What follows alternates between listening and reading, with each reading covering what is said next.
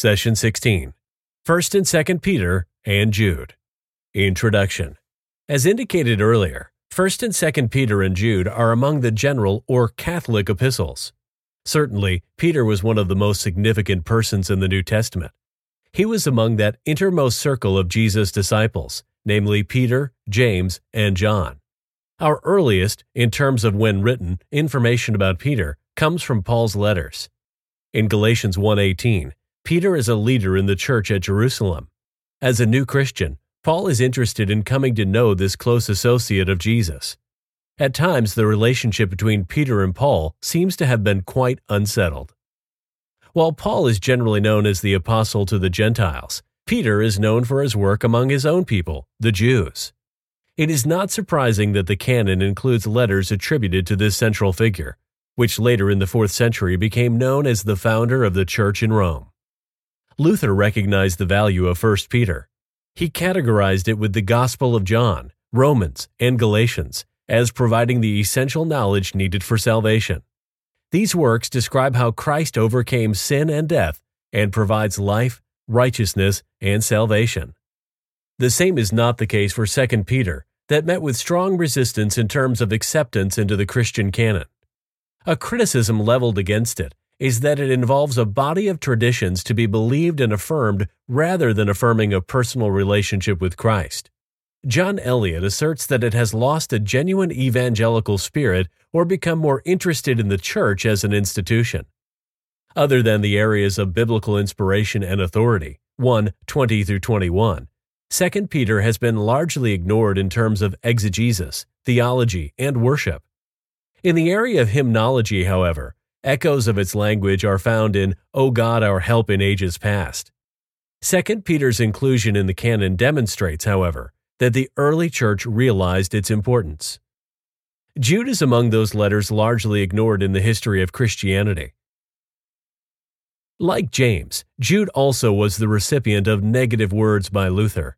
He asserted that it was nothing more than an epistle directed against clerics, bishops, priests, and monks, and the ecclesiastical abuses of the day.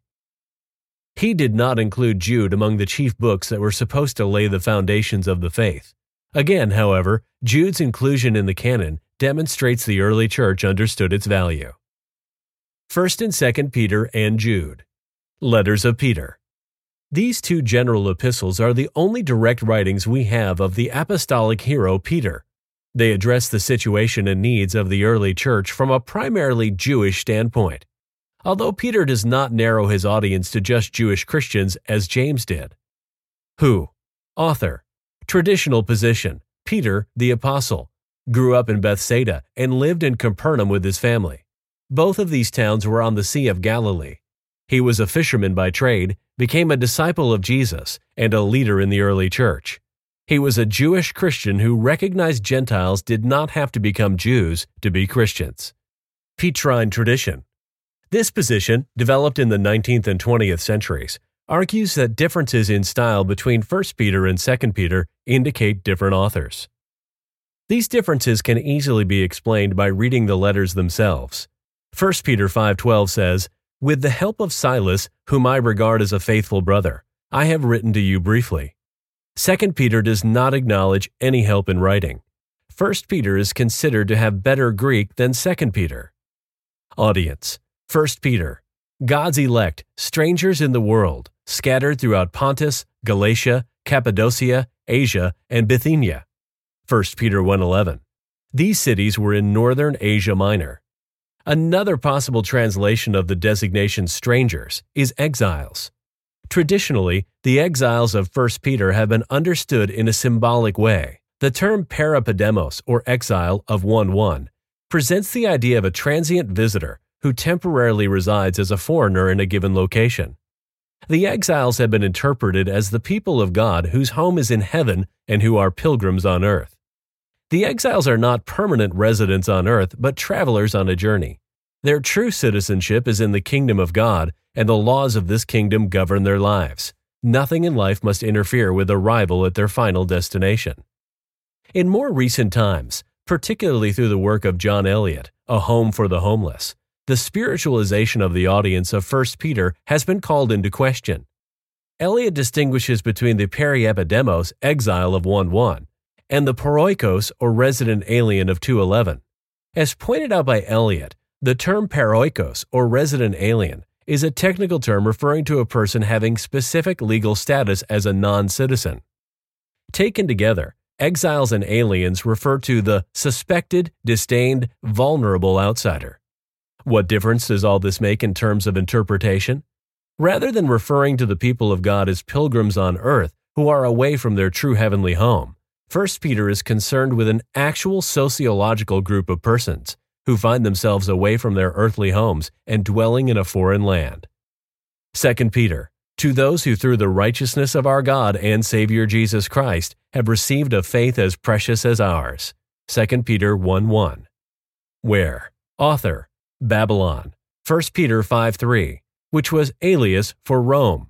This was probably the location for both letters, unknown for Petrine tradition author. Audience, Northern Asia Minor for 1 Peter, anywhere for 2 Peter, unknown for Petrine tradition audience. When? 1 Peter before AD 64 through 66, AD 100 plus for Petrine tradition. 2 Peter, around AD 68, AD 100 plus for Petrine tradition. These dates in the 60s would indicate a time of great unrest and tension, especially for the Jewish Christians. They fit the setting of the letters, which talk about suffering for doing good and being a Christian. The command to submit to every authority would also fit this difficult time, when the Jews were in revolt against the Romans. What? Special verses. 1 Peter 1:7. Trials have come so that your faith may be proved genuine and may result in praise, glory, and honor when Jesus Christ is revealed. 1 Peter 1:15 and 16. But just as he who called you is holy, so be holy in all you do. For it is written, Be holy, because I am holy. 1 Peter 1:18 through 23. By whom and at what price were we ransomed? 1 Peter 2:11 through 3:13. Conduct codes for Christian aliens and exiles, specifically slaves, wives, husbands, and everyone. 1 Peter 3:14 through 17. The attitude we should have when suffering for righteousness' sake. 1 Peter 5:5 and 6. God and humility. 1 Peter 5:7. Cast all your anxiety on him because he cares for you. 1 Peter 5:8. Be self-controlled and alert. Your enemy, the devil, prowls around like a roaring lion looking for someone to devour. 2 Peter 1:5 through 7. With what should we support or add to our faith? 2 Peter 2:1 through 22. Description and fate of false teachers. 2 Peter 3:3 through 18. Second coming of Christ. 2 Peter 3:8 through 9. But do not forget this one thing, dear friends. With the Lord, a day is like 1,000 years, and 1,000 years are like a day. The Lord is not slow in keeping his promise, as some understand slowness. He is patient with you, not wanting anyone to perish, but everyone to come to repentance. 2 Peter 3:15 and 16 indicates Paul's letters are known and authoritative. Why? 1 Peter. 1 Peter was written to encourage believers in the face of persecution and suffering, present or coming. The suffering Christians are here called upon to embrace not just any suffering. Suffering comes from many avenues. At times, it derives from our own poor choices. On other occasions, suffering comes from circumstances entirely beyond our control. Key passages on suffering in 1 Peter are 2:18 through 24 and 4:12 through 19. This latter passage begins, Beloved, do not be surprised at the fiery ordeal that is taking place among you to test you, as though something strange were happening to you. But rejoice insofar as you are sharing Christ's suffering, so you may also be glad and shout for joy when his glory is revealed. If you are reviled for the name of Christ, you are blessed, because the Spirit of glory, which is the Spirit of God, is resting on you. But let none of you suffer as a murderer, a thief, a criminal, or even as a mischief maker. 12 through 15 NRSV. In both passages, innocent suffering or suffering for doing good is addressed, not suffering for doing wrong. The prototype for unjust or innocent suffering is Christ himself, as indicated in 1 Peter 2:21 through 24, that draws upon suffering servant imagery from Isaiah 53. This passage from Isaiah was one of the primary texts used by Christians in seeking to understand the life and sufferings of Jesus Christ. A Christian does not seek suffering for suffering itself. The hurts, pains of life are just as deep for the Christian as for the non-Christian. There is a type of joy, however, in innocent suffering, in that at this point the believer identifies with Jesus himself. In 1 Peter, suffering is to be understood not unexpected for those who belong to the household, 4:17, or family of God, see 2:5, a spiritual house, to keep their eyes on eternal salvation and not on the temporal persecutions, 1:6-9, 4:13. He contrasts life as a foreigner or pilgrim, citizen of heaven, versus the life of the world, the life of the pilgrim, the life of the world. Be obedient to God, 1:14-22. Rebellion against God. Be holy, 1:15. Unholiness. Live as servants, 2:16-4:11. Live selfishly. Be prayerful, 3:7-4:7. Reject God. Live openly, transparently, 2:16-3:16. Live deceitfully. Do what is good, 2:15, 3:16 and 17. Do what is wrong. Be gentle and respectful, 3:15. Live harshly or insolently. Love one another deeply, 1:22, 4:8. Hate one another. Exercise self-control, 1:13, 4:7, 5:8. Live excessively, wildly. Live humbly, 5:6. Be proud and arrogant. Reject evil, 2:11. Embrace evil. Accept human rule, 2:13-17. Reject human rule. Control sinful desires, 2:1-11. Give desires free rein. Do God's will, 4:2. Reject God's will. Share with others, 4:9. Hoard possessions. Use our gifts for others, 4:10-11. Refuse to share. The author of 1 Peter concludes that the Christian's main goal is to follow Christ, wherever that leads. 2 Peter. Christians are to grow in grace, goodness, knowledge, self-control, endurance, godliness, and mutual affection, 1:5-8. Believers can have confidence in the Old Testament and in the apostolic teachings, 1:12-21. Of particular note, verse 12 reads, "Therefore, I intend to keep on reminding you of these things, though you know them already and are established in the truth that has come to you." Verses 20-21 declare, "First of all, you must understand this, that no prophecy of Scripture is a matter of one's own interpretation, because no prophecy ever came by human will, by men and women moved by the Holy Spirit spoke from God." NRSV.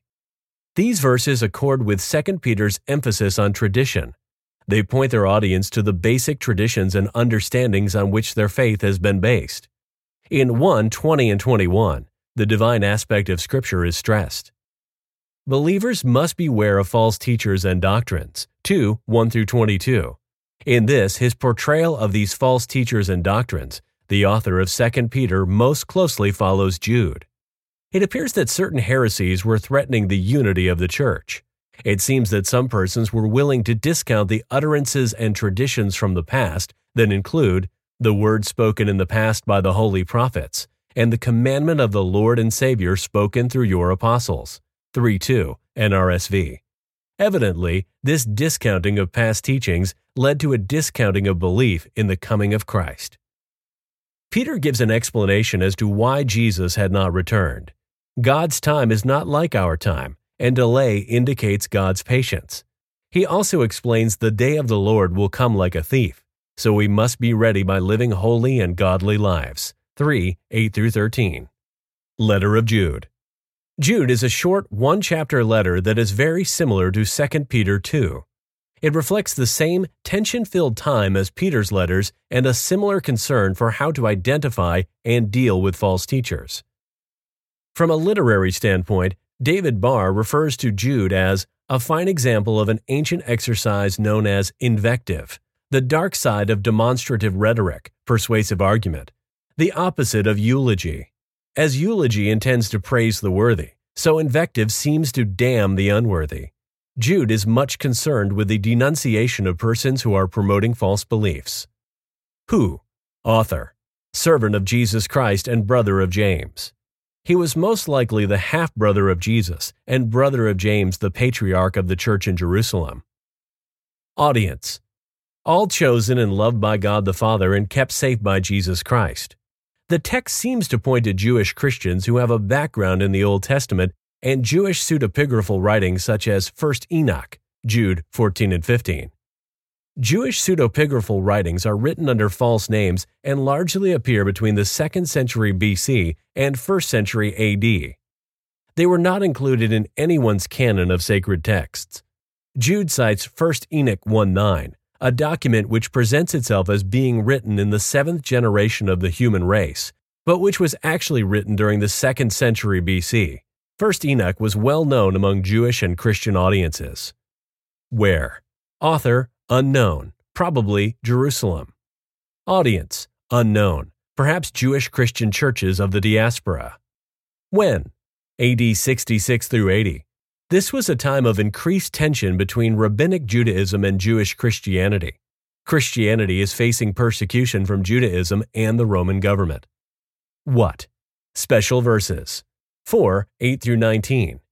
False teachers depicted in 8 through 13 as dreamers who defile the flesh, those who reject authority, slanderers of the glorious ones, angels, and of what they do not understand, those who go the way of Cain and abandon themselves to Balaam's error, those who perish in Korah's rebellion, those who are blemishes on your love feasts, waterless clouds carried away by winds, autumn trees without fruit, wild waves of the sea, casting up the foam of their own shame, and wandering stars for whom the deepest darkness has been reserved forever.